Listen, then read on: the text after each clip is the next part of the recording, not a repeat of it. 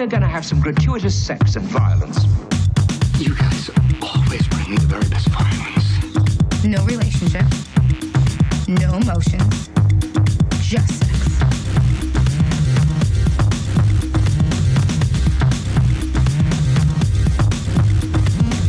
Hello, everybody. Welcome to another exciting episode of Gratuitous Sex and Violence, the podcast where I got a sweet tip for you. I got a sweet tip for you.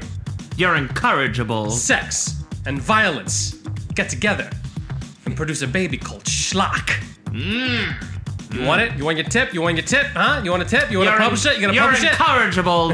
You're incorrigible. I swear. I don't know. That's the only word I know. The only noir word you know is incorrigible. Pretty much. Incorrigible. Yeah. My name is Orlando, and I'm joined by my guest, roommate, and co-host Ned. How's it going, Ned? Oh, just living that life.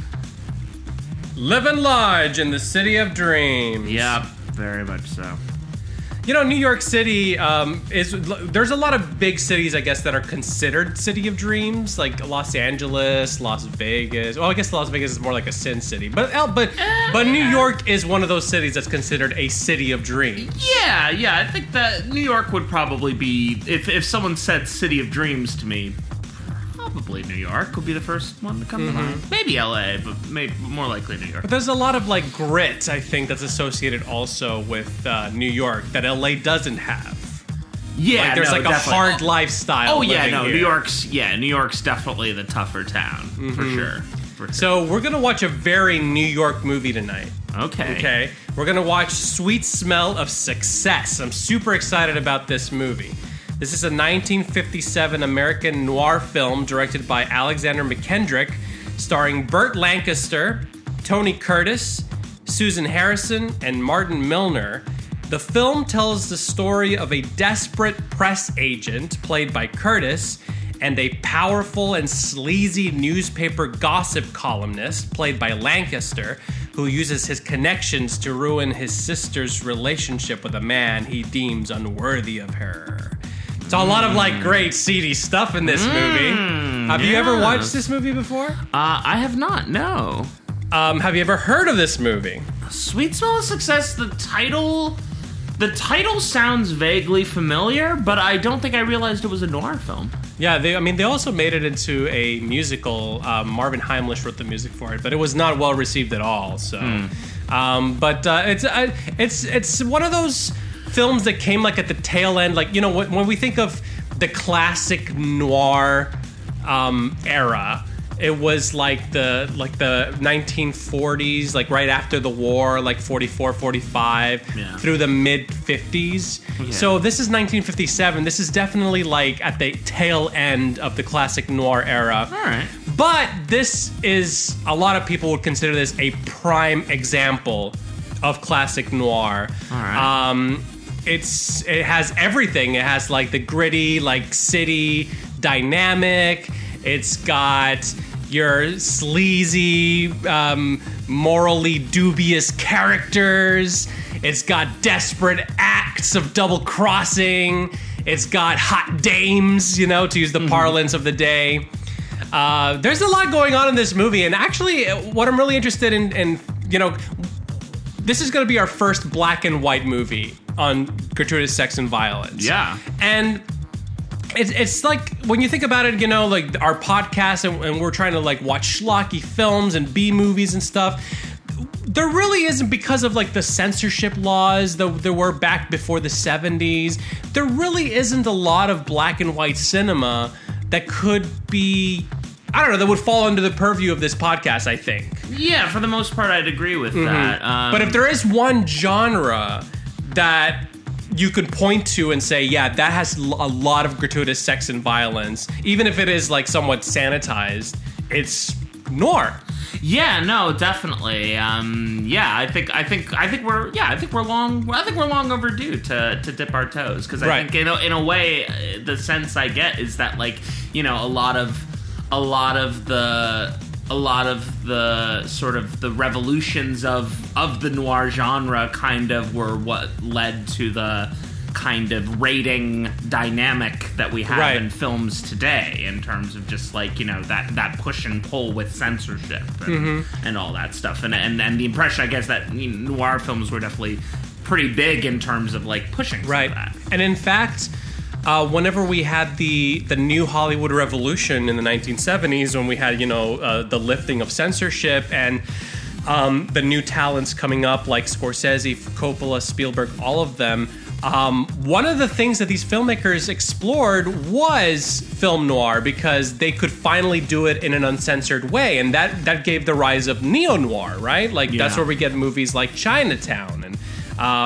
The Postman Always Rings Twice, you know, movies. LA Confidential. LA Confidential. Well, that's more like in the 90s, but yeah, like, you know, those are still examples of neo-noirs. Yeah. But yeah, you know, I feel like what you hit on is very astute. Like, yeah, the noir film is something that kind of led to the lifting of Hollywood censorship, and then New Hollywood kind of paid homage to that by making neo-noirs. Yeah. A lot of other great things about this movie that I want to kind of highlight before. There's a lot to unpack in this movie, by the way. Yeah. When I watched this movie yesterday for research, it was such a great experience that I actually watched it twice in a row last night. Nice. That's a rare film, because like even like, though a person's like tastes will vary, like there's very few movies that I can think of that I'd like be totally down to watch twice in a row. Right. So very few for me too. Yeah. Very few. But this was definitely one of those movies. And there's just a lot going on. You watched Uncut Gems, right? I did, yes. So we both loved Uncut Gems. Yeah. I kind of want you to like think of this as a proto Uncut Gems. Okay. That's a take. I like this. There's a lot of like tension, anxiety in this movie. Okay. I want you to look at like the use of the camera work. How like movies nowadays, you know, we shoot for coverage and we edit from the coverage. But back then, especially some of these neo-noirs, they edited during the take, which resulted in these exquisite one takes that the camera's just moving around and the blocking of the actors, and you're basically getting like 3 or 4 shots within one take. Wow. And it's mind-blowingly great.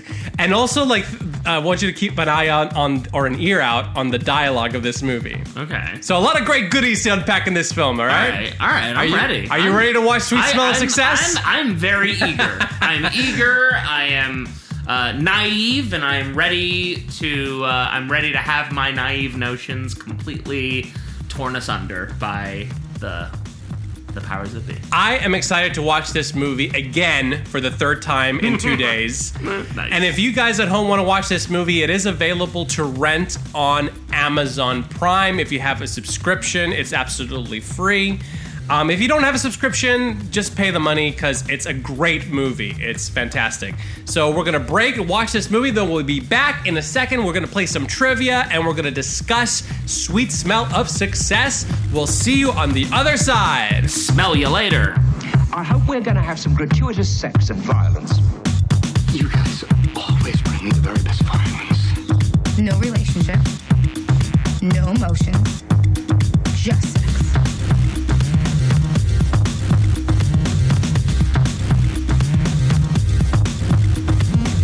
And we are back! Oh, yes, we are!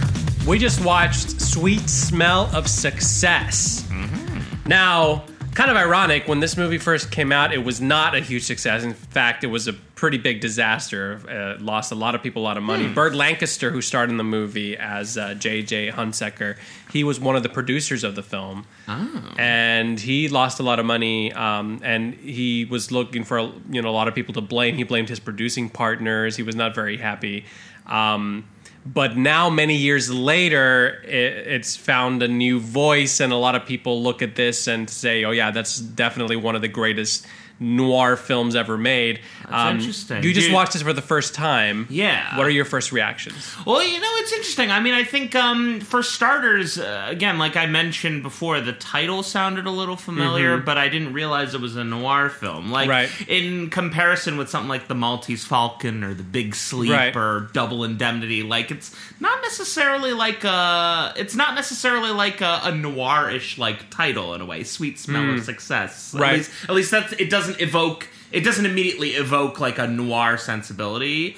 But I thought this movie made pretty great use of the location of New York City. It was really interesting because it had this gritty feel to it because there's a fair amount of time spent in like fairly glamorous apartments and hotels and clubs and stuff like that and restaurants. But there's also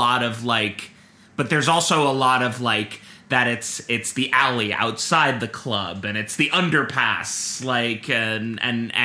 and crammed in backstage. So the film actually does a pretty good job of like giving you this sense of like, yes, there are all these like, rich, powerful people who are kind of, living their lives, but like it's really the story about like, the sort of the underlings who are scattering about trying to make it all work. And it all takes place basically in Midtown, like in the Times Square area and around Midtown. Exactly, yeah. But you have this like great variety. Which if you go to Times Square today, it's like crazy because you see like all the lights and the glitz and the glamour, but there is still kind of like a seedy quality lurking in the edges and the shadows. Yeah, well, it's kind of like when you kind of go one block up from like a block that has a lot of theaters on it, and it's like these are just all the stage doors, and a lot of construction, and a lot of dark corners and stuff like that.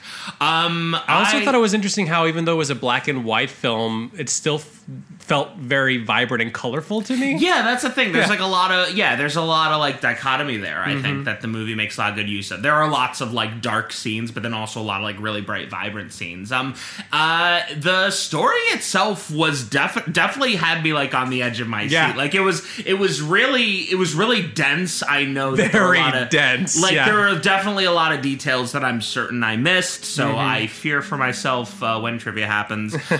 But I really, I found the main character, whose name I'm now blanking on. For Sydney. Tony Curtis. Very, very, very, very memorable name actually throughout the film. Sidney Falco. Yeah, Sidney Falco. It's actually a great noir name. Yeah. And his character really is like this perfect.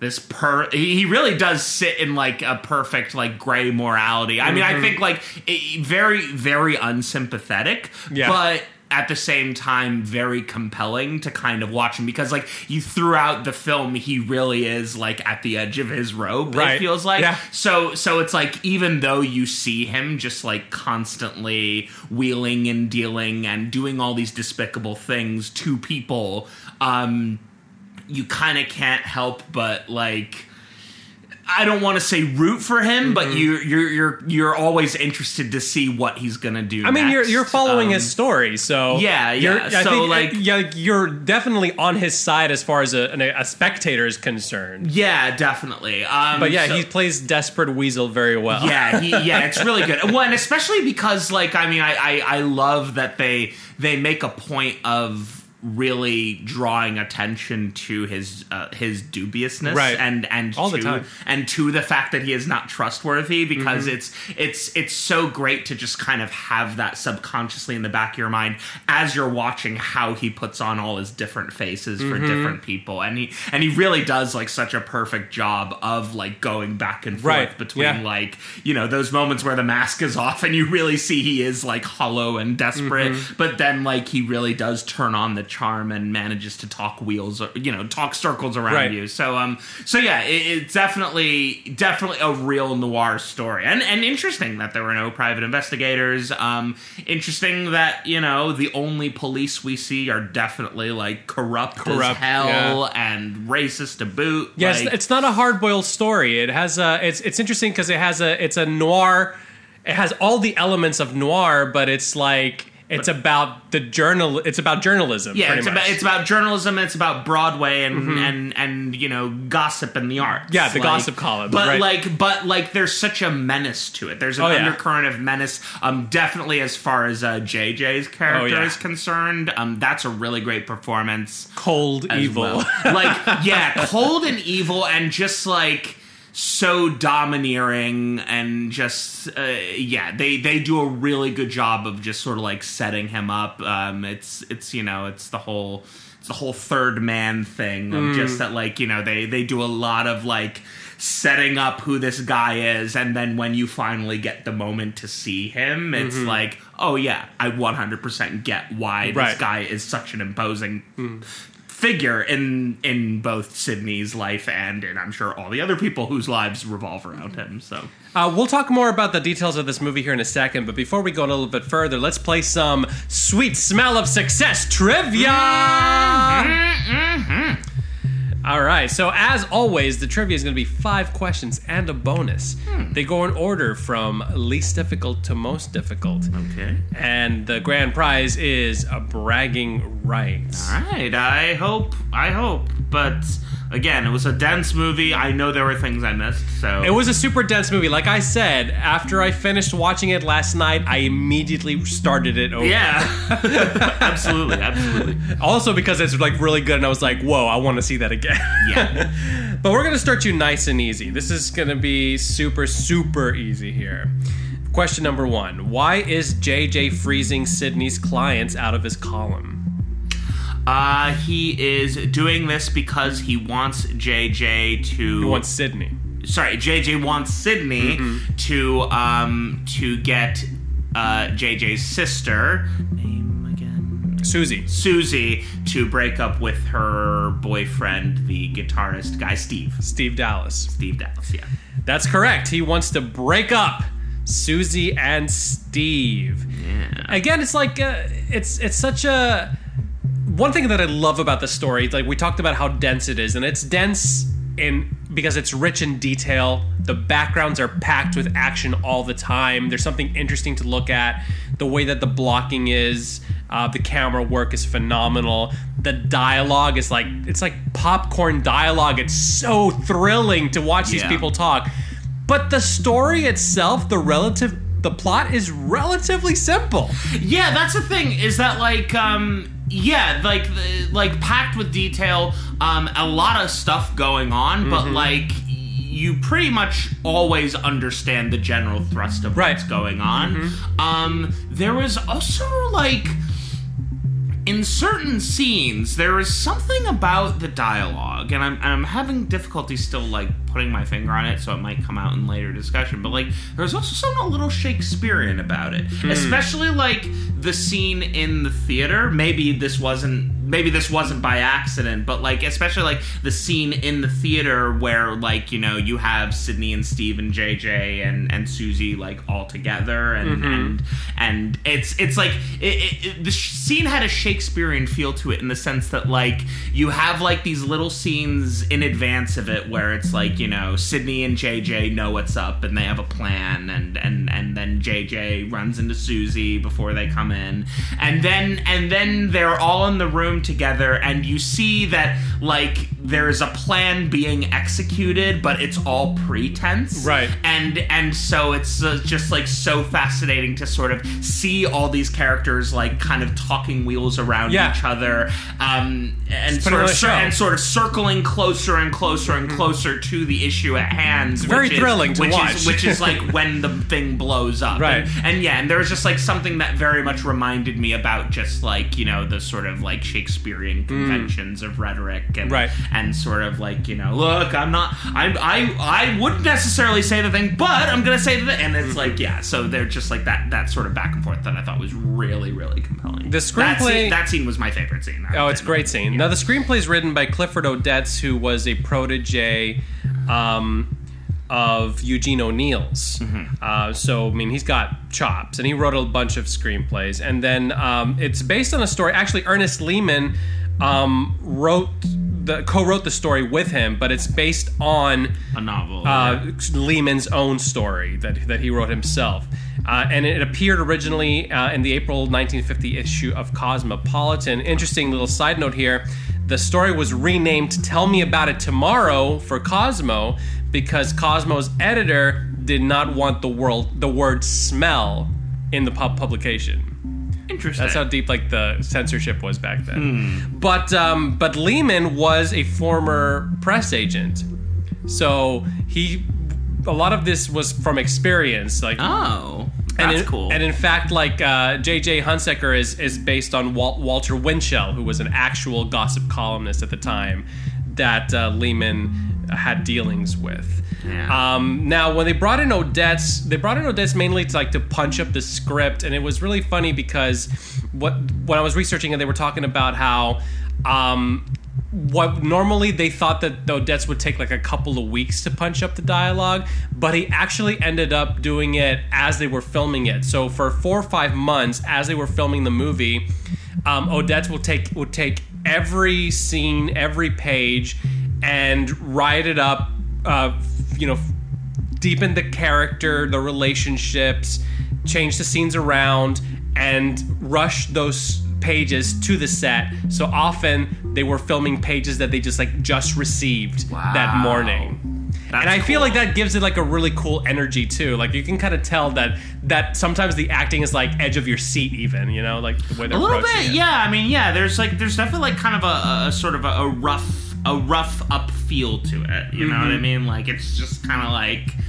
Yeah, they're just all fucking going for it. Right. Which those are the best acting situations for me. I know in my experience. Like when I'm doing something very cold for the first time, sometimes that's when it just has that juice. And the director Alexander McKendrick, when he read through these pages, he was a little concerned about how the dialogue would translate because they say some pretty mouthy stuff. Like it's a lot to say. Yeah. But what he realized was that. What Odets was telling him is like, well, if the actors deliver the lines like they're not important, just throw away the lines, then the dialogue will sing on its own. And that's what he realized. It's like if something difficult to say, don't focus on what you're saying, just throw it away. Yeah, you gotta just like power through it. That's really cool. Yeah. Here comes question number 2. We spent so much time talking about 1. We did, yes. Sorry about that. What's the name of the comic that Sidney solicits? Ooh, oh, fudge. Harry Tribe? You got the consonants right. Scribe? No, I give up. Herbie Temple. Herbie Temple, fuck! Good lord. It's a good name. I thought maybe it would be memorable. But that's the scene. That's the scene where you were talking about how you see his different faces. Yeah. And that's the scene where he drops the desperation. He picks up, actually, it's his job to give items to JJ, but he picked up that item from JJ. Yeah. And then he goes and pretends like he's feeding the item back to JJ. Yeah, that was brilliant. Yeah. I loved how he pulled that. It's just kind of the way he makes something out of nothing. You know what I mean? Like it's very telling of like who his character is, that he's just like, especially because it's like everybody's like always accusing him of like not doing his fucking job and stuff like that, and part of me is like, well, he's running around wheeling and dealing, but like then seeing that scene where he's like, oh, he's just gonna like make up that he like put this line in the column, like, oh yeah, no, he really does just like pick up table scraps and polish it up. And I really loved how at the very end when he's like getting drunk after he implicates or flat out frames Steve Dallas, and he's at the club drinking, and then Herbie comes back and is like, hey, we decided to hire you.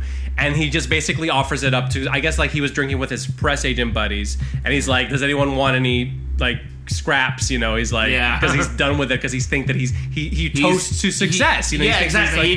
He knew he'd made it. He has the column, right? Like, yeah. And then what is it that say? Pride comes before the fall, right? Yeah, exactly. All right, now we're going to question number 3. Yes. Now, when Sidney goes to the club early in the film to blackmail the columnist, his wife Loretta asks Sidney to sit if he knows anything about what? If he knows anything about the horse races. Horses, correct! Horses, yeah. Correct! I mean, I feel like it's kind of... I don't know, like, you were talking about how the scene at the theater or at the TV show was your favorite.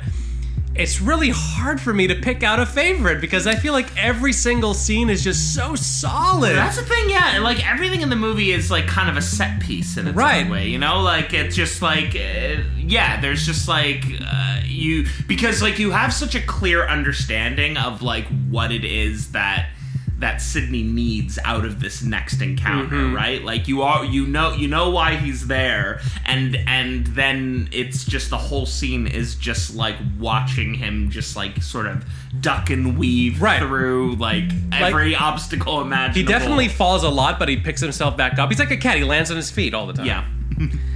Here comes question number 4. Yes. Now, he does fail to blackmail that columnist, but a different columnist finds him or sees him at the same club. This is another example where he lands on his feet. He kind of uses it to his advantage. Yeah. The other columnist is called Elwell. He brings him back to his place to meet Rita. Now, here's the question. Where did Elwell and Rita previously meet? Because Elwell says that she's familiar, and he keeps feeding her, like, suggestions. Yeah. I think the one they landed on was Palm Springs. Correct! It's Palm Springs! Yeah, that whole sequence was gut-wrenching. I'm certain we'll get back to it We're going to talk about that in a like, little bit. Fuck. That's all I gotta say. Like, that was awful. That was awful to watch. Yeah, let's go to question number 5. This is the hardest one, I think, because again, like there are a bunch of like little details in this movie, but this happens really early on in the movie. Which client Sidney calls to appease him over the lack of mention in JJ's column? It's like the first guy that he calls on the phone. What's the name of the guy? I don't have the name. I'm pretty sure. I think as far as who he was the owner of the club, right? He was a owner of the club, yes. A owner, yeah, or he was the owner of we got two of them. He was the owner of the club that we first see Steve playing in, right? The second one. Oh, Van okay, Cleef is the owner of the first one. Okay. Joe Robard is the one with the second one. Okay. Well, so his answer was Joe Robard. Joe Robard. Okay. Cool. Yeah. But that was, yes, now it makes sense why he then was like, oh, you got to plug Robart when he was talking to him. Okay. Right. Great. Again. The details are just massive in this movie. That's the thing. They're just, they come and go and yeah. That was a really hard one, but maybe the bonus will, help you. Because you didn't do too bad. You got some bragging rights. Yeah. Let's see if you can make up some of this. All right. Now, this was Alexander McKendrick's American directorial debut. Something interesting about Alexander McKendrick, he never filmed a noir before or after this movie. In fact, he's better known for directing comedies, and his other famous film is a British dark comedy that he made in 1955. It's a pretty famous British dark comedy, but here's, I'm not going to ask you flat out what it is. I'm going to give you a little context, because this film was later remade by the Coen brothers in 2004. They both have the same name. What is the name of the movie? Ooh, shit. And I will give you one more clue if you absolutely want it. Wait. All right, Coen Brothers, 2004. Mm-hmm. Oh, shit. God. I should be way more knowledgeable about the Coen Brothers filmography than I am, just like as a basic white boy. They haven't made a lot of remakes. It's not. Do you want me to give you the clue? No, give me the clue. Okay. Give me the clue. I'm going to give you, it's a 2-part clue, all right? All right. Alec Guinness plays a character in the original film that's later played by Tom Hanks in the remake. Lady Killers. The Lady Killers! Oh, there we go. Okay, phew. And wow, that's crazy. Did not realize that Tom Hanks was playing the Alec Guinness role. Right. That's pretty fucking awesome.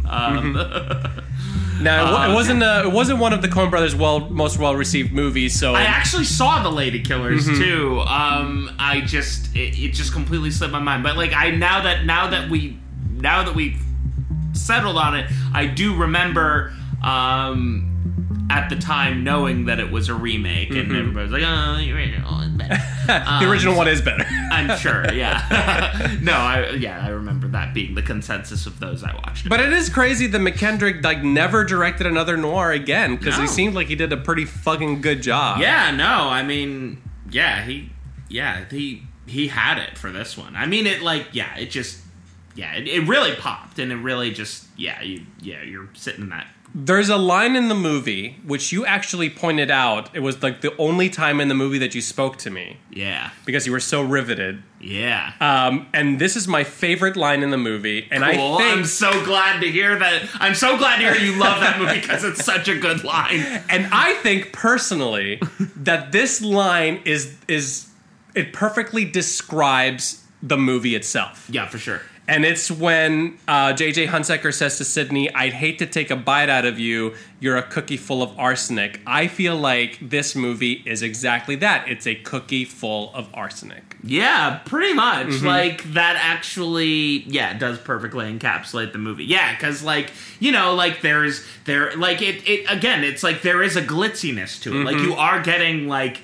You know, it's interesting because, like, when I think of black and white films in general, and this is already bad generalization because there's a lot of film before we got to color, right? But, like, generally, the overall impression I get of older film is that it generally kind of tends to focus on, you know, the rich and glamorous, and a lot of what Hollywood is depicting is rich and glamorous people. Right. And so, like, this film does kind of deliver on that, like, this is a portrayal of the high life, but we are also...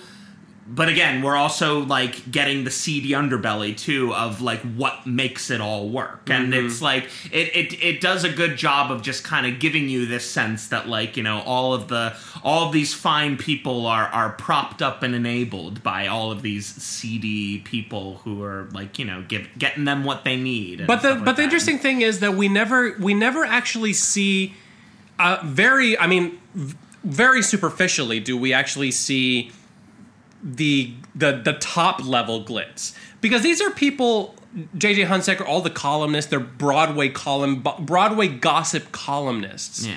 But we never actually see any of the actual Broadway theater life. Like, we never see actors, actresses, any of that posh and glamour. These are people just, like, scrappling around for, like, to use the parlance of the film, two-bit scraps, you know? Like, they're just fighting over these low-level clubs in Midtown Manhattan, you know? So it's like they're just like at the bottom of the... Like, you get a sense that they also have, you know, they also hit big, because the first time we meet JJ, he's sitting with a senator. Well, that's the thing. He's sitting with a senator, and he's wielding all this influence, like, you know, like the fact that he's got a phone at the table and stuff like that. Like, you know, definitely, you definitely get the impression that, like, he wields all the power at that table, even in spite of the senator's presence. No, he's way more powerful than the senator. So maybe a big part of that is just the gravitational pull that JJ's character has on the film, because that's sort of what he is the most top in the film. Yeah. He has a national syndicated column, you know. Yeah, he's got that huge apartment and all that stuff. A TV show. Yeah. So, but a lot of grit and a lot of just, like, all the churning that's happening underneath and all the jockeying for influence. So, there is an interesting aspect about the culture and of the careers that these men have. You know, this was made again in the 1950s, 1957. The power that was wielded by these gossip columnists and also the press agents at the time. I feel like that relationship is something that we don't see today. Like, press agents today, they do something completely different. They don't try to get their client's name out there anymore, because clients don't really have a problem with putting their names out there. Like, a press agent now is more like damage control rather than trying to promote a client. So it's a less desperate job now, I feel like, or it's a different job. I guess like it's the entity of the gossip columnist that I guess it feels like it's shifted a little bit, because I think it's like we have tabloids today. TMZ would be like similar role a little bit, yeah, but also it's like that. It was interesting, just like kind of seeing the way JJ, like, after the theater scene, the way he's still like all steamed up and like wants to completely fuck over Steve. And he doesn't let it go. And when he talks about like how, you know, he's like, he insulted my readers, and he talks about like how un-American, how un-American was he, and so it was just like so that kind of like. For me, what that evoked was like kind of the sort of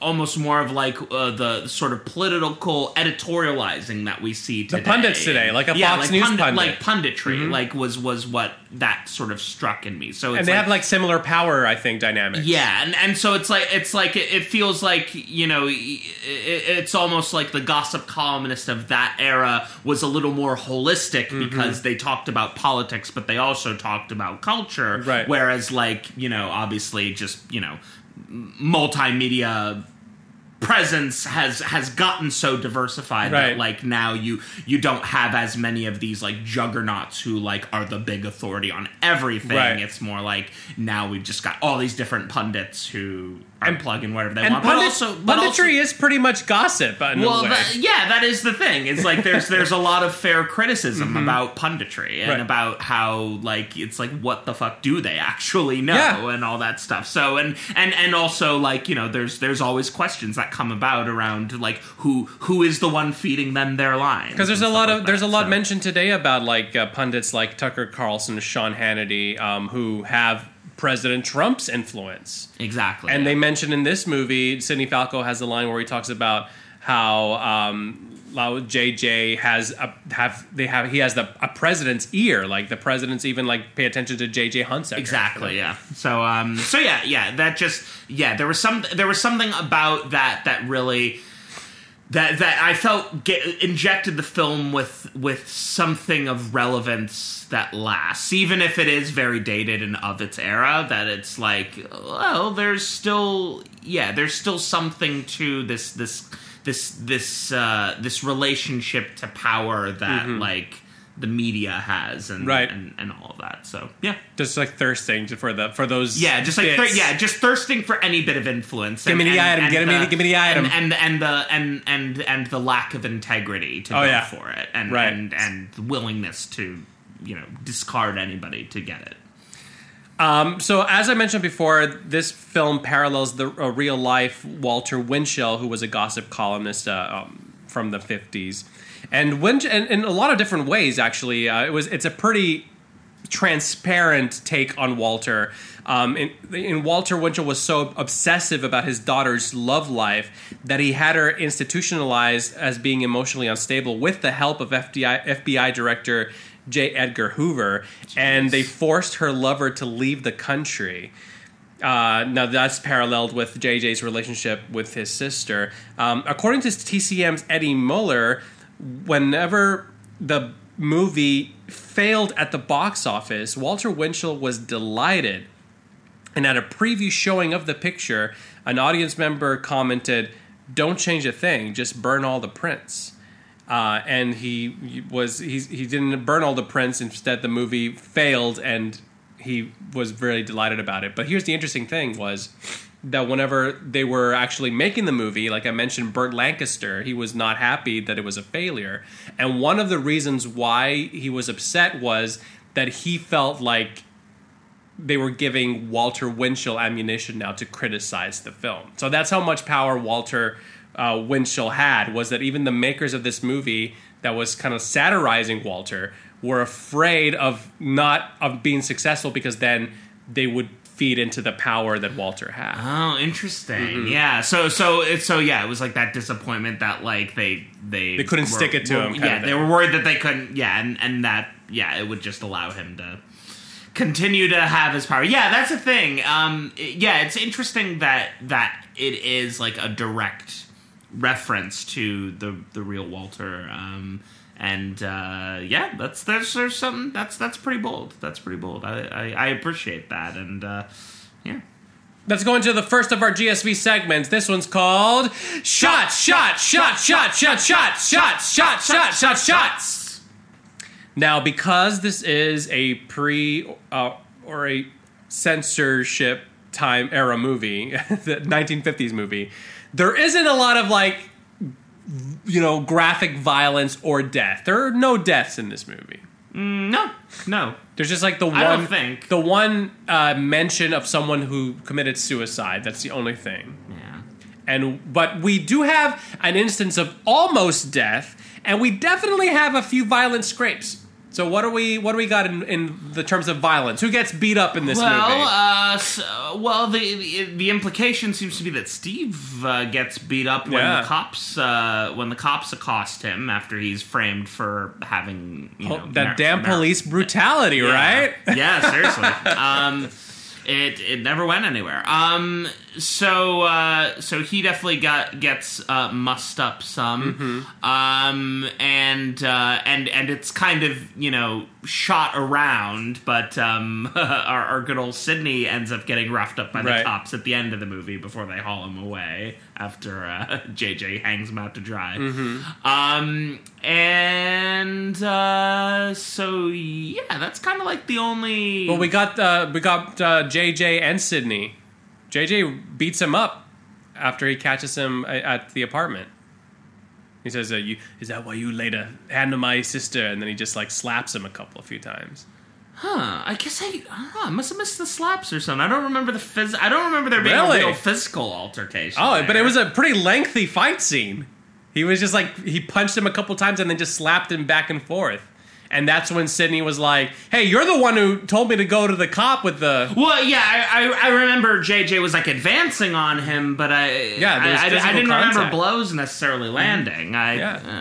It was slaps. Well, there you go. Okay. So you gotta watch the movie again. There's so many details in this movie. Okay, I'm still trying to catch up. Because my question was why do you think they made the decision to show that fight and not show the other altercations? The other ones, as you said, are kind of implied. Shot around and implied. I think the movie clearly isn't showing much respect to the cops to begin with.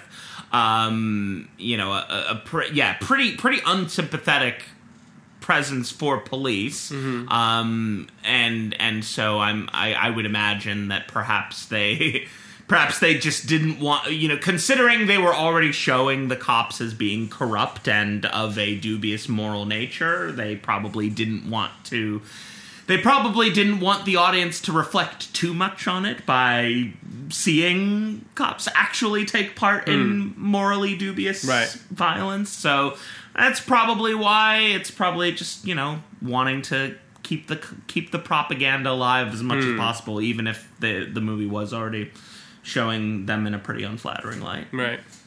That's my guess. Maybe, yeah. It's interesting, though.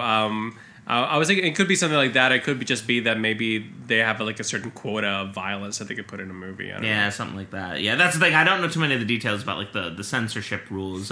Certainly, though, I will say that even without that much in the way of actual depicted violence, certainly there's a sense of menace to the film and a lot of verbal sparring. Especially whenever JJ is involved. He's just he really does wield his language. I want to talk a little bit more about JJ. He was played very memorably by Burt Lancaster. What do you think about the performance?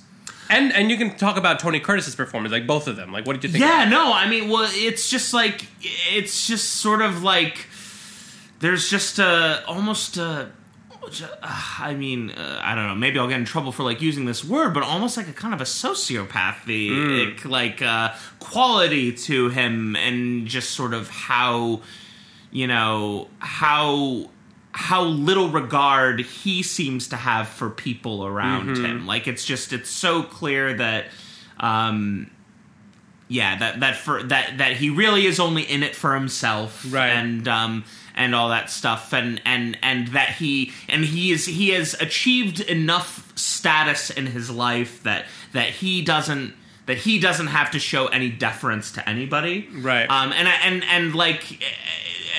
I guess when I say sociopathy, like it does kind of bring to mind, like, you know, there's like this, you know, this thing that I've seen said. I don't know how true it actually is, but like I've seen it said in conversation that, like, you know, the uber wealthy all basically are sociopaths because there's a lack of empathy. There's just like such a sheer lack of that like to accrue that much wealth and that much power and influence, like you have to not have any sort of regard for your fellow man in a way, and so like that's just kind of the impression that I get from him, that he just is one of those people that is almost like power and influence incarnate in a way, and he stands in such stark contrast to Sidney, because like Sidney is also an incredibly amoral person. You see Sidney struggle a bit with, like, you know, certain moral questions in the film to an extent. There's like a little bit of struggle here. It feels like Sidney has morality, whereas JJ probably doesn't have any morality. Yeah, I say barely, because Sidney definitely, you know, throws himself into quite a few tactics that just are abysmal to the people involved. But like there's still like a hint of empathy in Sidney's character, but also the other side of that is the fact that Sidney is somebody who does not have status and who does not have influence. So that means that, like, for someone like him who doesn't have that kind of power, he does have to show deference, and he does have to at least appear to be empathetic and to be on people's side. Right. The thing is, he's done it so long and does it so well that anybody that knows him knows that he's not to be trusted. But for anybody who's just meeting him for the first time, everybody who meets him for the first time in the movie is very taken in by him, and he appears to everybody to be very affable and a friend and able to help them out and stuff like that. Now, a lot of people they say that part of the reason why this movie wasn't successful was because the film kind of toys with the audience's expectations on the image of who these actors were. Now, Tony Curtis was a heartthrob. He's a pretty good-looking kid, you know, and he was known for having like these lighter roles, and this is like his first like meatier role that he purposefully took because he wanted to show a different image of himself, and he wanted to do something with a little more acting chops. And Burt Lancaster was a leading man, you know. He was naturally handsome, and in this movie, he kind of like doesn't play his handsomeness at all. You know, he plays like we were saying, cold evil and almost like lack of empathy and all that. How do you think that the movie plays with their image? I mean, specifically, like, let's talk about Tony Curtis, because I think like that's really the sharpest change there. Like there are even people who. There was that scene where one of the like a girl was like, "Oh, are you an actor because you're so pretty?" Yeah, exactly. I liked that detail because that's the impression that I have of Tony Curtis too. I don't know that his work that much. I think he was in Some Like It Hot, right? Like, that's the only other movie that I remember him being Spartacus. In. Okay, cool. But like, I think that the film definitely works that contrast very well, and I think like there is something that's kind of it's almost like the film's a little too smart for its own good in a way by having that line where she calls him out as being an actor because he's so pretty, right? But the movie clearly, you know, again, that's a very early scene, so that's like one of the first opportunities that we get for somebody who knows him well to explicitly spell out, oh no, he wears many faces, he is not to be trusted. Like, don't expect regular Tony Curtis in this movie. Exactly, yeah. And so the movie does a great job of like calling that out, and you see it a little bit in the beginning. Like, you see that he certainly has struggles and he has certain ambitions for himself. But then, like, after introducing that little joke, like, yeah, that's what we get. We get the many faces and the many things that he's willing to do, and it's, yeah. So I think it works to great effect. One of the major stresses when they were filming this movie on location in New York City, during the large crowd scenes, they had to fend off groupies of fans, Tony Curtis fans, who would break through the barricades to get near him while they were filming. That's fun. That's fun. Now, for Burt Lancaster, I found this really cool. The cinematographer in this movie is a man called James Wong Ho, James Wong Howe. Okay. Who is brilliant. His work in this was phenomenal. And here's a couple of things that he did to help Lancaster's performance. They ended up using... Wait, this is the cinematographer, you said? The cinematographer, James Wong Howe. Okay, cool. Mm-hmm. Now, they actually ended up using Burt Lancaster's real glasses because they liked the solid brow on them.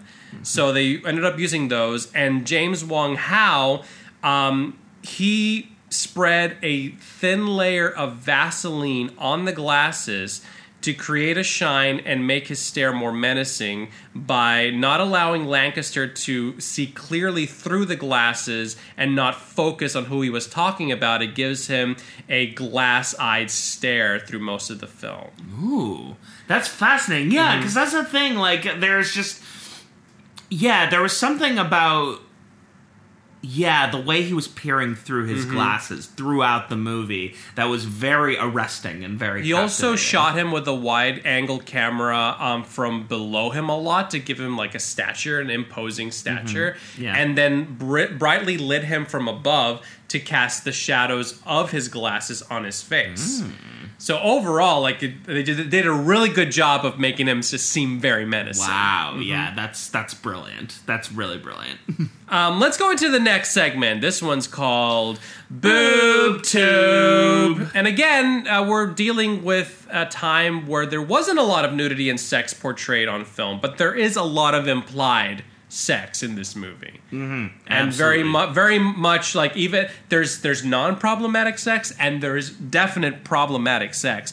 We want to talk about the problematic sex first. Let's talk about Barbara Nichols' performance as Rita, the cigarette girl. Yeah. She's the second major character in the movie. And I will say this, even though back then I feel like, there was female characters, and that's still a problem to an extent that are not as well fleshed out. But the two female characters in this movie, they are pretty well fleshed out for the amount of screen time that they have.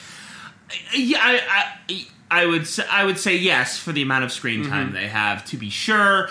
I would definitely say, like, ain't necessarily saying much. Right. Like, not, yeah, like, they don't factor into the overall plot. I definitely, not to get too ahead of myself.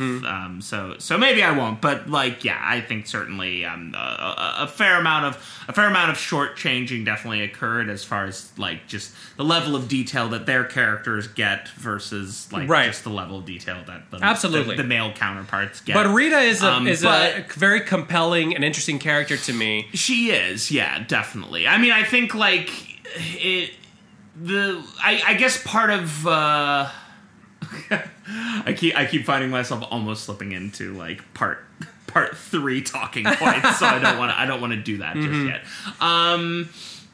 Sorry, what was the point you were going to make about?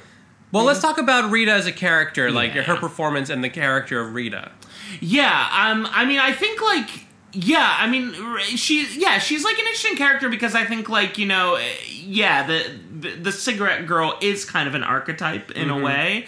Again, having not seen that much noir, but, like, I would imagine it's a familiar sight. Well, noir has an archetype of, like, a femme fatale. We don't really have that in this movie. No, it's interesting that she kind of she kind of fills in that role of the femme fatale, except that instead of the femme fatale having any power, the twist of it is that she's kind of powerless in this movie. That's the thing, yeah, because it's like, yeah, she's still the one who kind of ends up, coming to the main character for help. Right. Yeah, she's in a tough jam that she can't get herself out of. She thinks that Sydney is a friend. Exactly, yeah. And I mean, like, yeah, her performance is like heartbreaking. Very really. heartbreaking. I mean, I think I guess a preview of my part 3 talking points is just kind of how like. There is just this like, very sad earnestness to her as she's like trying to explain to Sydney, like, the situation that she's gotten herself into, and he's just so dismissive of her throughout it. Right. It's like, it's so not even clear, paying attention. Yeah, it's so clear that like his focus is everywhere else except on her, and then uses her, like, obviously, like, Rita is interested in him sexually. That's part of the reason why she trusts she's there. him. Exactly, yeah. And then he uses that to his advantage by basically pimping her off to the columnist. Yeah, which again, I think is like another sort of like reversal of, or I guess maybe a subversion of like the noir story formula, because I think like usually when the femme fatale comes for help, the hero kind of, tries to do right by her, right, and tries to get her out of a tough situation. And in this one, it is the exact opposite. Like, he just straight up puts her into a very awful he doesn't have any principles, and he has no qualms doing it at all. Yeah, that's the other thing too, and that's why I hesitate to give him too much credit for like having any sense of morality or empathy, because like he at least on camera shows no hesitation about going about doing this. Like, it's just so clear that like he gets the thought when he sees the little girly magazine in the club, and that's all it takes. Together.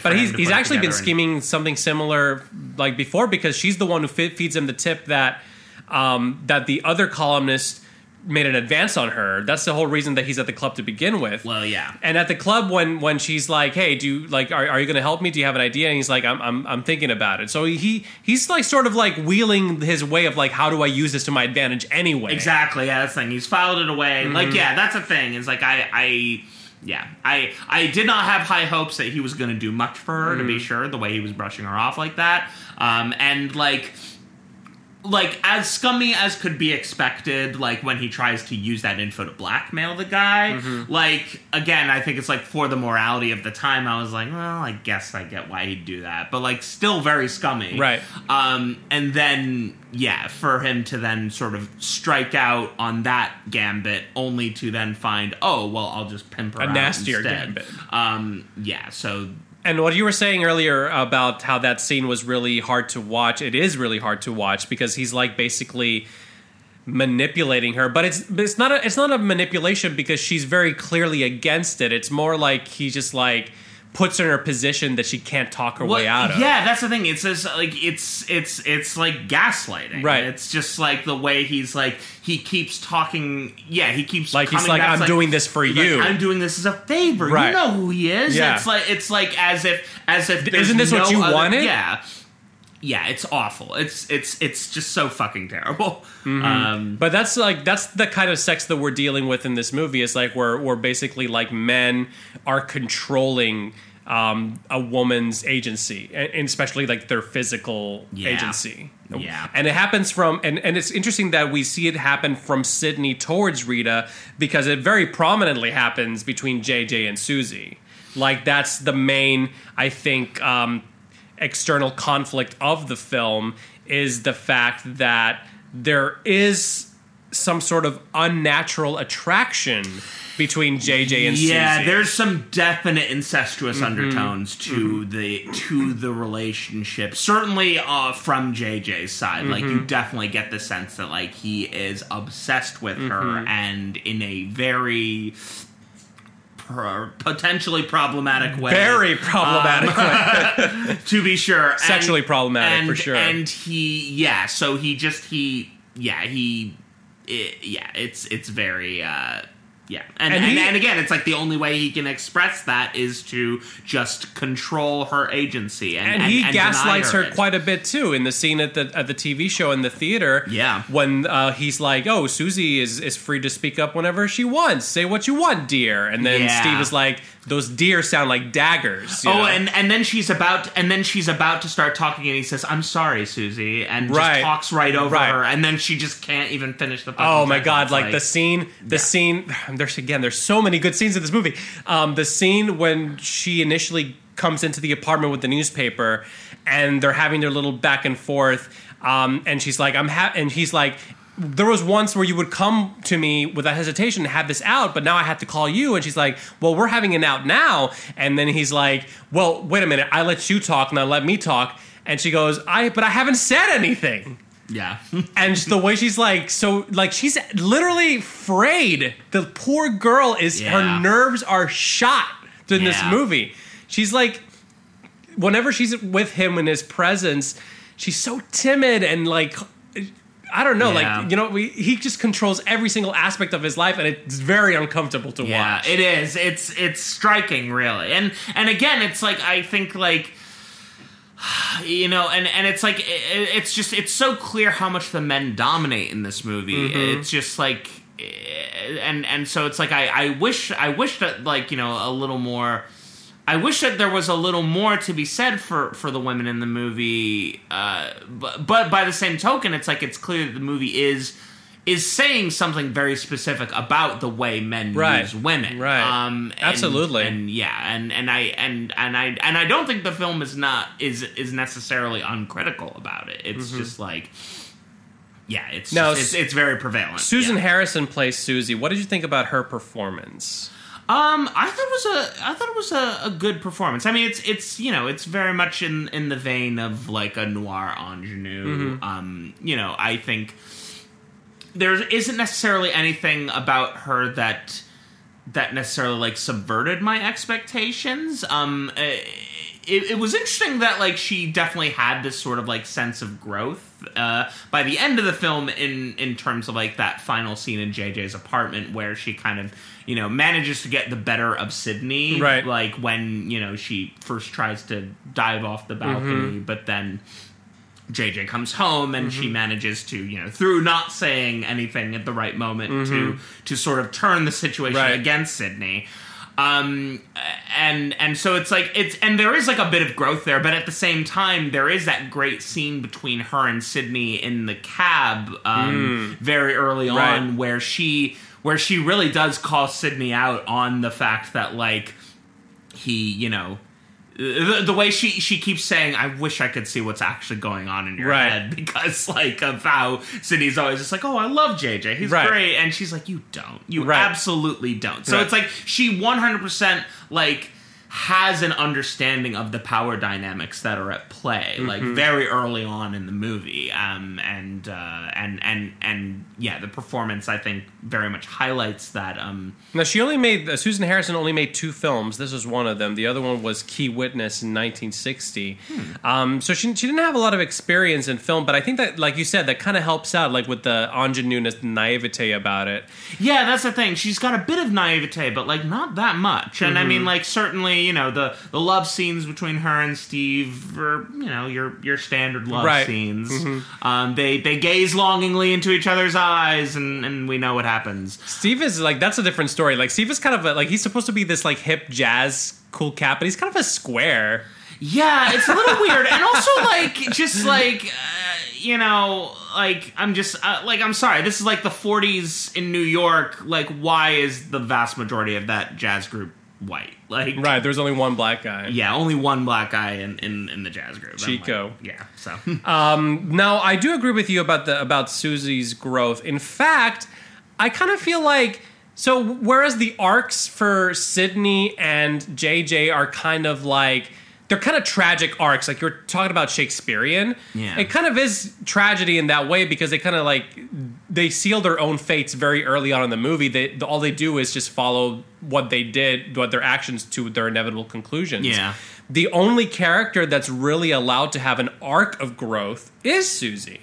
Yeah, and I appreciate that, like, that her character gets a liberation at the end of the film. Like, I actually think that's pretty cool. That's pretty awesome. In fact, visually, we're helped along with that motif because throughout the movie, Susie is never seen without her fur coat, which JJ makes a point of saying that he bought for her, and then Steve says, this fur coat, I hate it because it represents JJ. Yeah. She's never seen without the fur coat until the final scene in the film where she first wears the fur, then it falls off her, and we see her in just the nightie, and then JJ puts on a bathrobe on her, and then she changes into a more modest wool coat to signify that JJ's influence on her is gone, and she leaves. Yeah. Mm-hmm.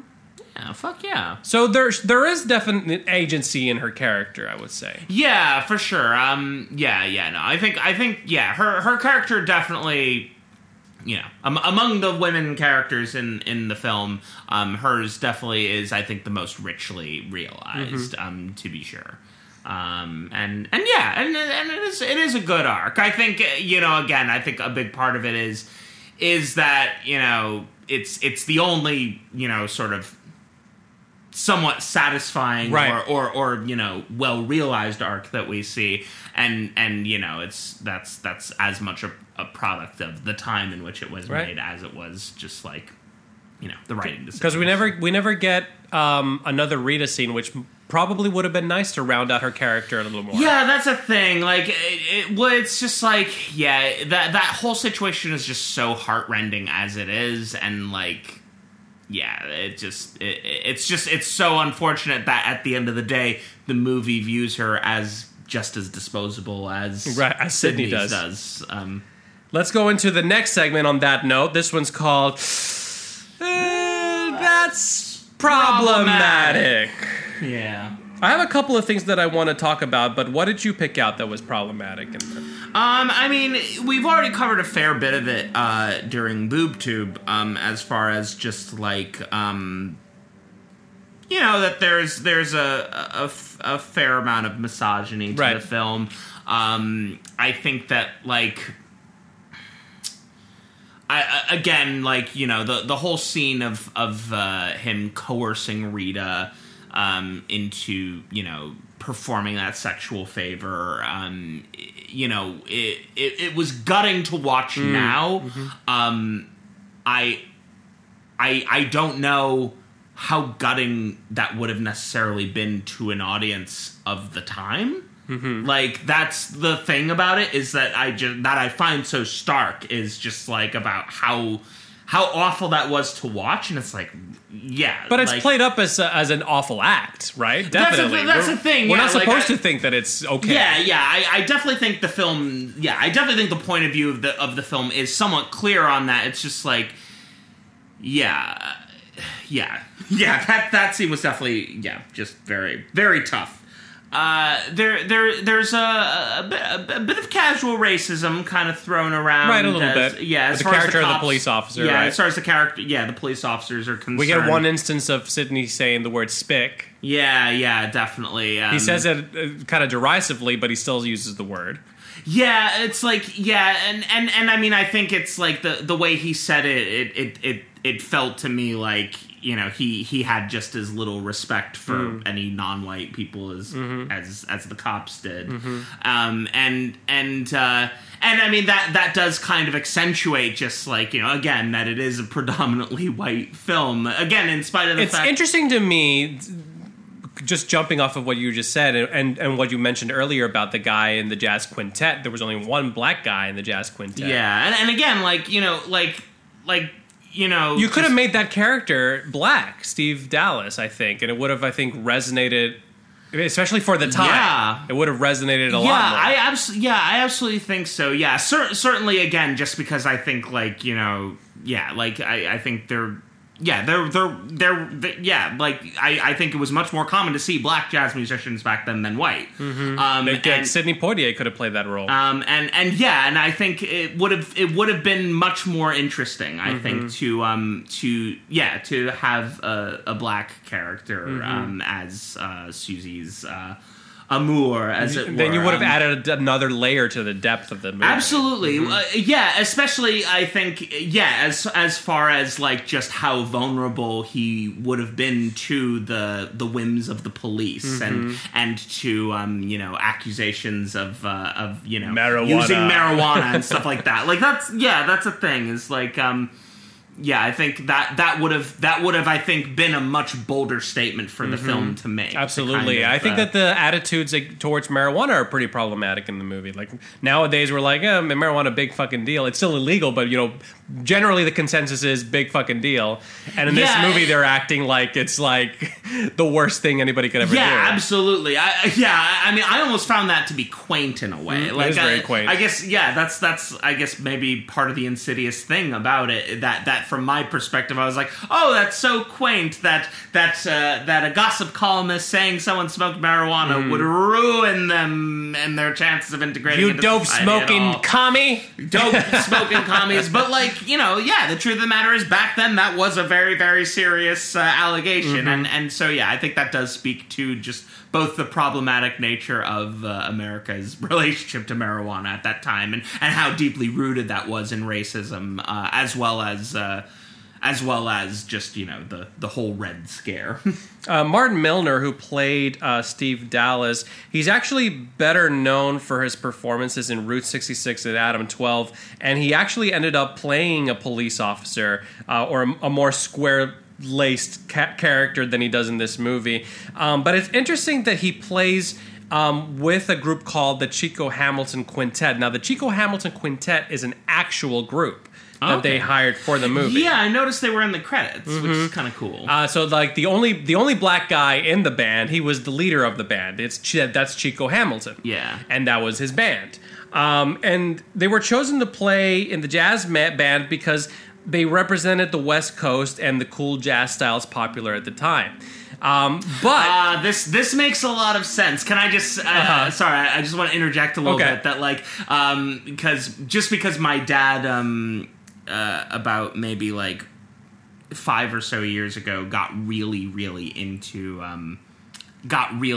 jazz and into jazz history and stuff like that, and sort of like talked to me a lot about it. And like at the time I was like mentioning like, oh yeah, Dave Brubeck, and Dad was like, oh, Dave Brubeck's the worst because he's all cool jazz and stuff like that, which was just like when all these white musicians came in and like brought in their West Coast sensibilities. Right. So that was when it just East Coast West Coast has been a fight like tale as old as time. Exactly, a little bit, but spanning the genres. But yeah, so I was really excited that you brought up the whole cool jazz thing, because I think that was sort of like when you started to see a lot of like more white musicians who also were like bigger names too, or who became bigger names and sort of rode in on the coattails of like the greats who first trailblazed, right, exactly, and all that stuff. And to kind of like build on that, the Chico Hamilton Quintet, they had a reputation of being clean as opposed to a lot of the other acts that were maybe more predominantly African American. Yeah. They did not have a reputation of being clean. Now, in a kind of like art imitates life kind of twist to this, the producer screened the members of the band for months to make sure that they weren't drug users. Really? To avoid giving Walter Winchell anything that he could use against the film. Ooh. That says a lot. That really does say a lot about the era in which this film was made. They have to cover their asses, but that's the kind of lifestyle that they're portraying on this movie, and they're afraid of it in real life. Wow, that's so interesting. Yeah, man. But that's definitely problematic. Yeah, well, and that's very telling. Just like all the perils that come with trying to do satire and try to really land your hits. Fascinating. I want to talk a little bit more about the cinematographer. Again, we mentioned him earlier, James Wong Howe. Yeah. Like I said at the beginning of this episode, one of the things that's really riveting about this movie is the way that it's shot. Like another trick that he did was for those interior nightclub scenes, they slicked oil all over the walls to give like the scenes like a kind of like sweaty vibe, you know. And the way, like I was saying, like the way that they shoot one takes to where you basically get 3 or 4 camera shots in one take. What did you feel about the camera movement and how it just melded with all the dialogue and the jazz and everything? I thought that even the camera movement was very like jazzy and snappy. Yeah, a little bit. I mean, certainly again, like the film just kind of always has this like forward momentum to it, and really just sort of like you're always following Sidney as he's kind of like stumbling out of one encounter and into another encounter, and I think the camera work, I tried to catch it, but it was mostly a little bit invisible to me, which, you know, I guess is maybe a good thing. But, right, absolutely. You were riveted with the story. Yeah. So it did its job well. Exactly, yeah. so it was certainly doing its job. But yeah, no, I think it was very deft and yeah, certainly had a lot of flexibility to it. And again, it's like you don't get a lot of camera movement from films of this era for the most part. But yeah, no, I think the film definitely has like a very fresh feel to it, and also just like it's a very packed movie. That's the other thing too, is that like they make really good use of just like filming in these tight locations and but still having the visual clarity to like know that you're following, you know, Mr. D'Angelo as he's working his way through the crowd to try to, you know, tell Sidney off or whatever. Right. So yeah, the way the camera follows the characters is it's really cool. And the way that the scenes are lit are just, I mean, everything about this movie just works on a whole other level. I wanted to talk about something problematic about James Wong from a behind-the-scenes look, and I'll give you a little context first before I bring it up. This has nothing to do with the movie, but I just thought this was interesting. So he was born in Guangzhou, China, and how immigrated to the United States at the age of 5 and grew up in Washington. Yeah. He was a professional boxer during his teenage years and later began his career in the film industry. He started out as an assistant to Cecil B. DeMille. And then he pioneered a lot of things that we take for granted now in cinema. He was a really great cinematographer. He pioneered the use of wide-angle lenses, which he used a lot in this movie, low-key lighting, which he used a lot in this movie, as well as the use of the dolly, which, again, he used a lot in this movie, like that camera movement. It's very fluid. Despite the success of his professional life, Howe faced significant racial discrimination in his private life. He became an American citizen only after the repeal of the Chinese Exclusion Act in 1943. And due to anti-miscegenation laws, his marriage to a white woman was not legally recognized in the United States until 1948. Jesus.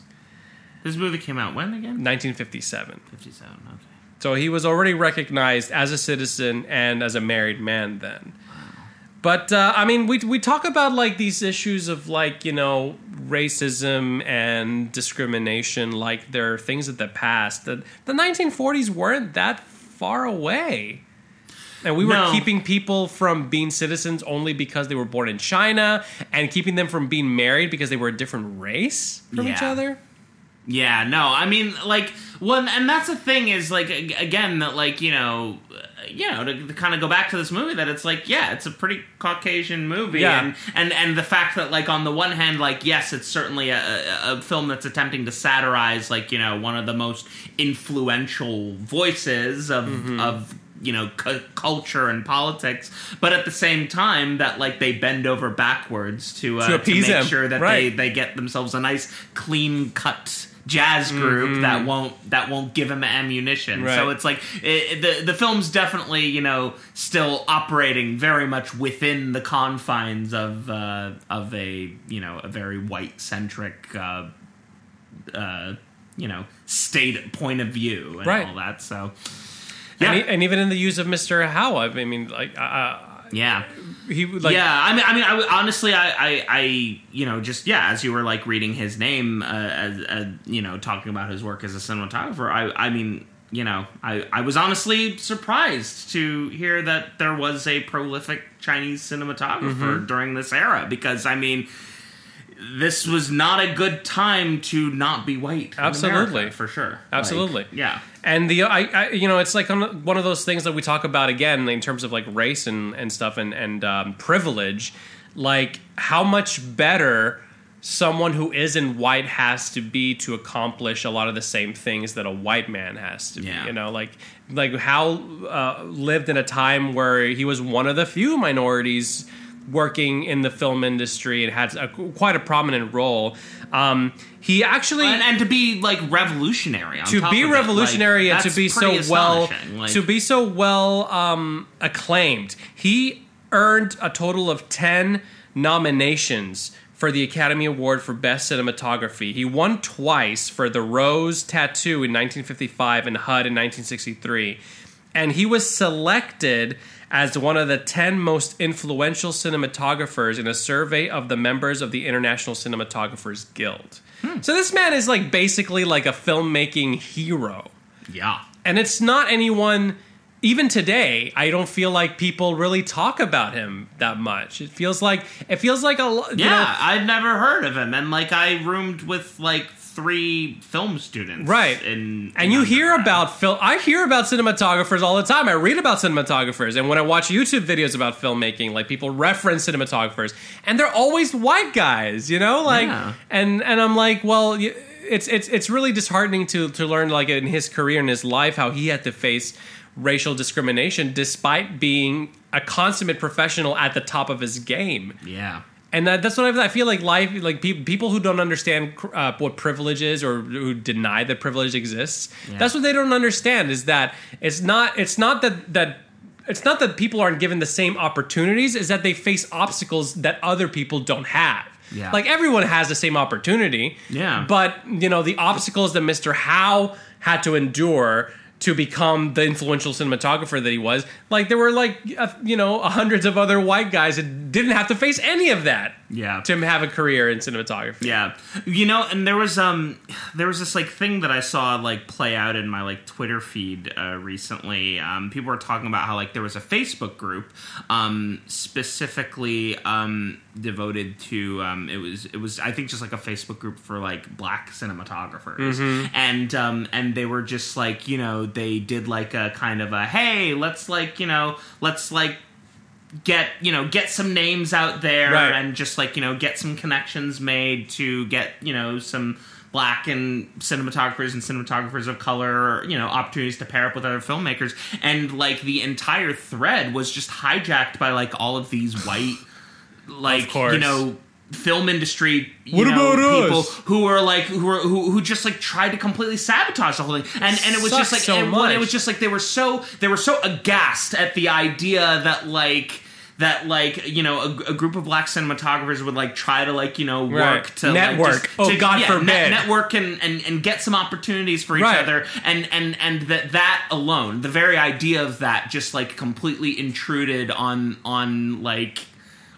your territory, like that presupposition that like, you know, your whiteness, you know, gives you the right to and the entitlement to they've never heard these opportunities, like they've never heard of doing a favor for a friend, exactly, right? So it was really really astonishing to see how much grief that effort stirred up. We haven't learned anything. Like we talk, like you were saying about like how the attitudes in this movie are somewhat quaint, and like in a way I kind of agree with you, but in another way I'm like, yeah, we actually haven't learned anything. Like, and when you were drawing the comparison between this and punditry, yes, it works the exact same way, pretty much. Like these pundits are just like doing the same thing. They're probably sitting at a fancy bar somewhere in Manhattan, like with a phone. Well, now they have cell phones. Yeah. But wielding power, at your table anymore. Talking to presidents, talking to senators, and all the sycophants around them, just like trying to grasp for a little bit of power. Yeah. And meanwhile, like the people who are actually busting their balls off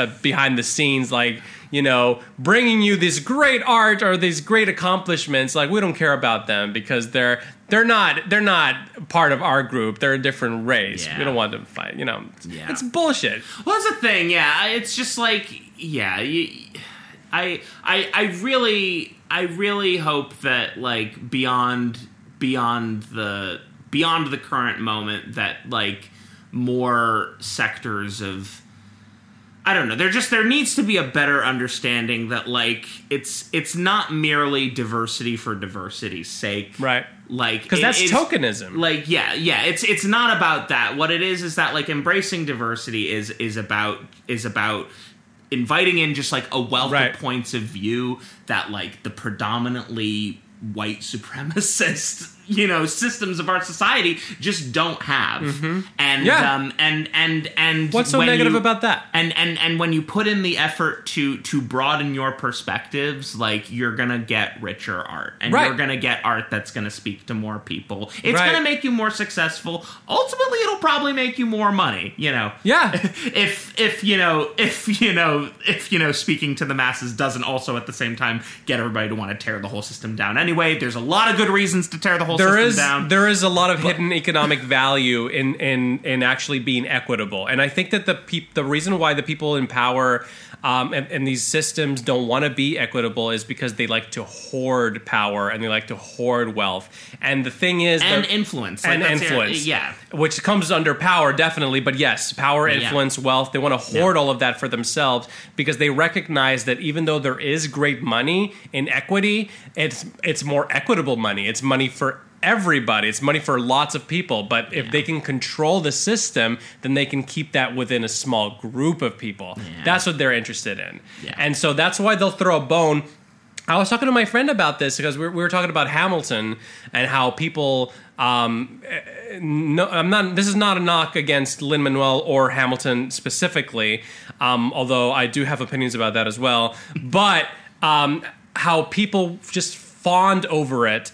And about how, this is the beginning of equity on Broadway. Like, we're actually giving voices to these actors of brown and people of color, like are in this show about American history, blah, blah, blah, blah, blah. At the end of the day, Hamilton became just another Broadway show that elitists go to, those middle-aged neoliberals that then pat themselves on the shoulder and go home and tell their friends, we just saw Hamilton. We must be so... just trying to congratulate themselves about how much we're so equitable because we just saw Hamilton. We paid $300 to sit in the mezzanine, and meanwhile it's okay, folks, because Hamilton gives away $10 lottery tickets, so the masses is like, whatever, it's okay. When really it's not okay. Well, that's the thing. It's that, like, at the end of the day, like, the winners of the lottery aside, like, the majority of the houses of Hamilton are white. Right. It is still going to be packed with affluent people because you still need significant economic resources. It's tokenism. To be able to get access to that art. So it's like, on the one hand, yes, it is wonderful what a diverse show it is. Mm-hmm. It is wonderful to reframe the ideas behind the origins of America and to really embrace the country's identity as a country of immigrants. I think that is a wonderful thing about the show. But yeah, at the end of the day, it's still playing to a completely white house for the most part. So it hasn't changed anything because the rest of Broadway is still predominantly white and still has like the same issues of discrimination. You know what I would love to see? I would love to see There's a season. No access. I would love to see a season that looks like this. Maybe not this specifically, but I would love to see a season that has Hamilton, In the Heights, The Color Purple, The Wiz, Once on This Island, Fences, A Raisin in the Sun. Let's put all of those shows on Broadway at the same time. Okay? Let's have them running simultaneously. Will that ever happen? Never. Ever would they let that happen. Because they treat it as tokenism. They're like, we're throwing you guys a bone. Yeah. But then they're just, like you said, they're keeping it still in the country club. They're like, no, this is elite. This is only for us. $300 a ticket. Yeah. Well, anyways, after that little... The point is... Sorry, I got sidetracked there. No, I hear you. But I'm very passionate about that. I feel like we do need more equity. We do need more minority voices. And I feel like if people really care about changing anything, put your money where your mouth is.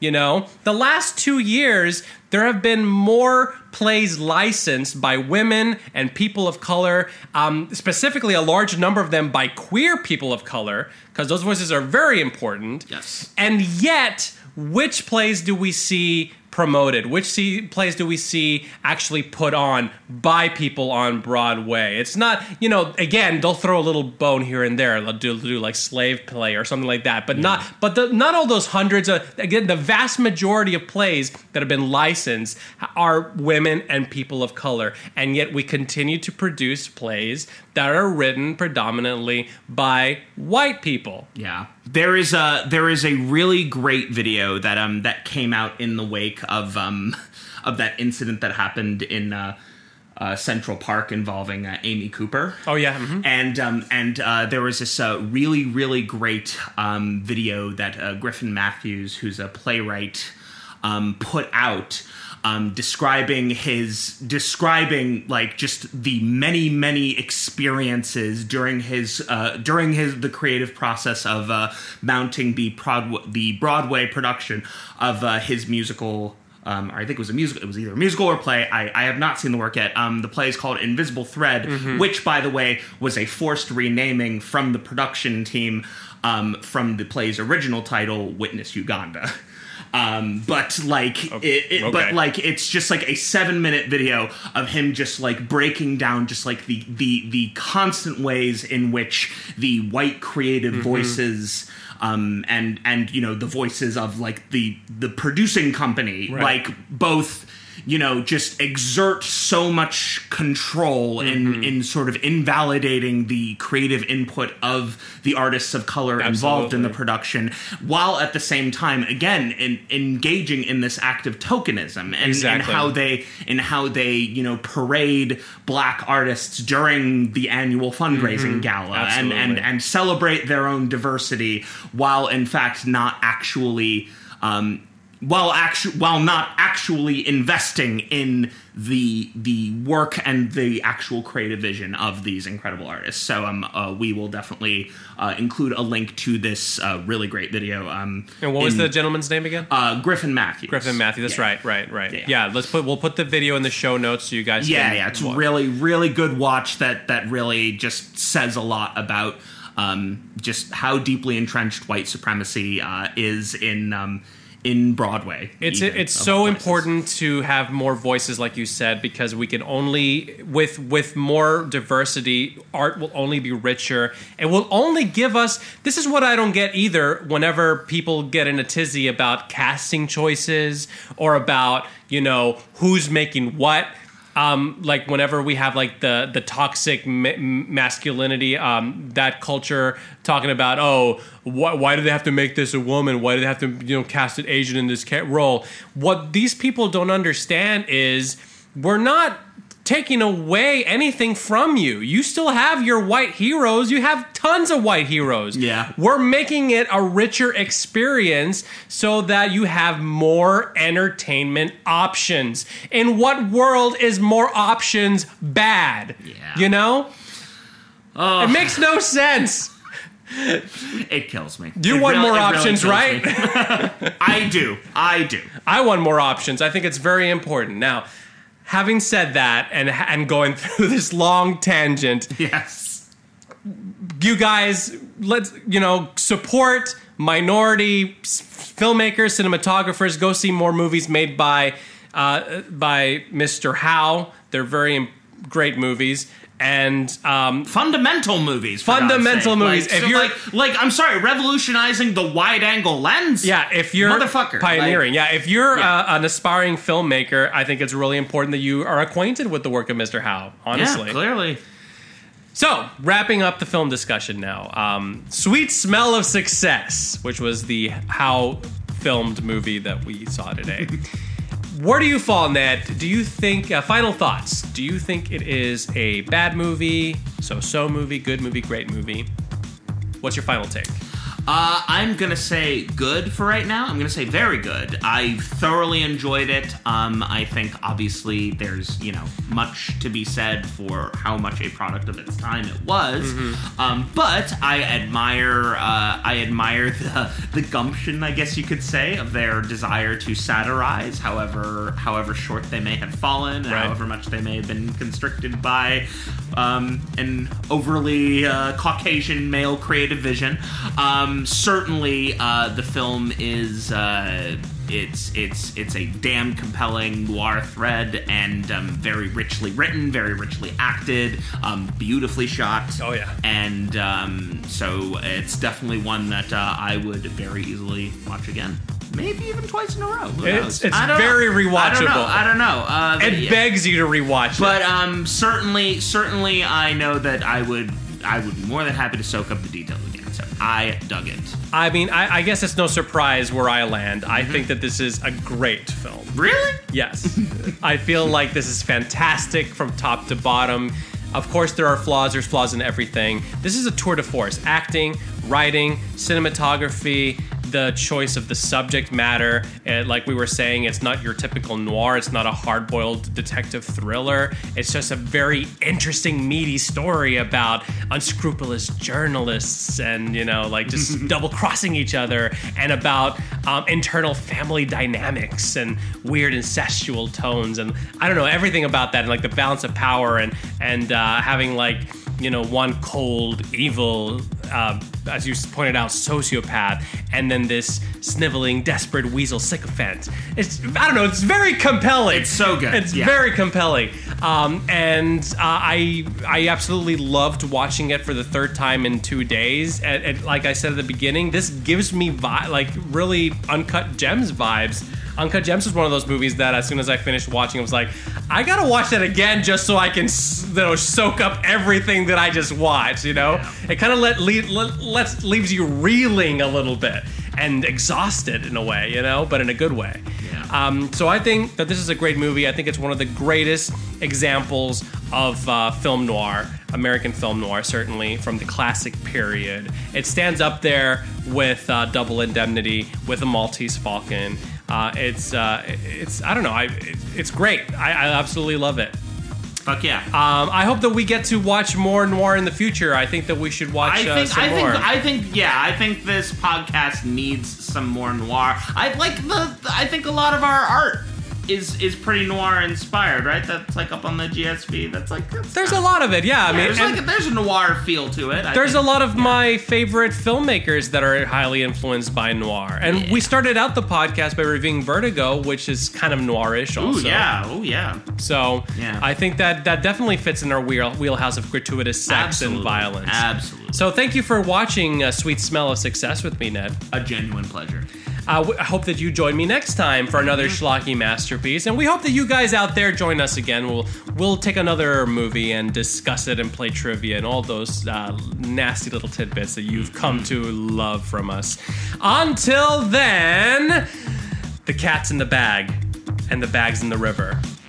Go watch some movies. I hope we're going to have some gratuitous sex and violence.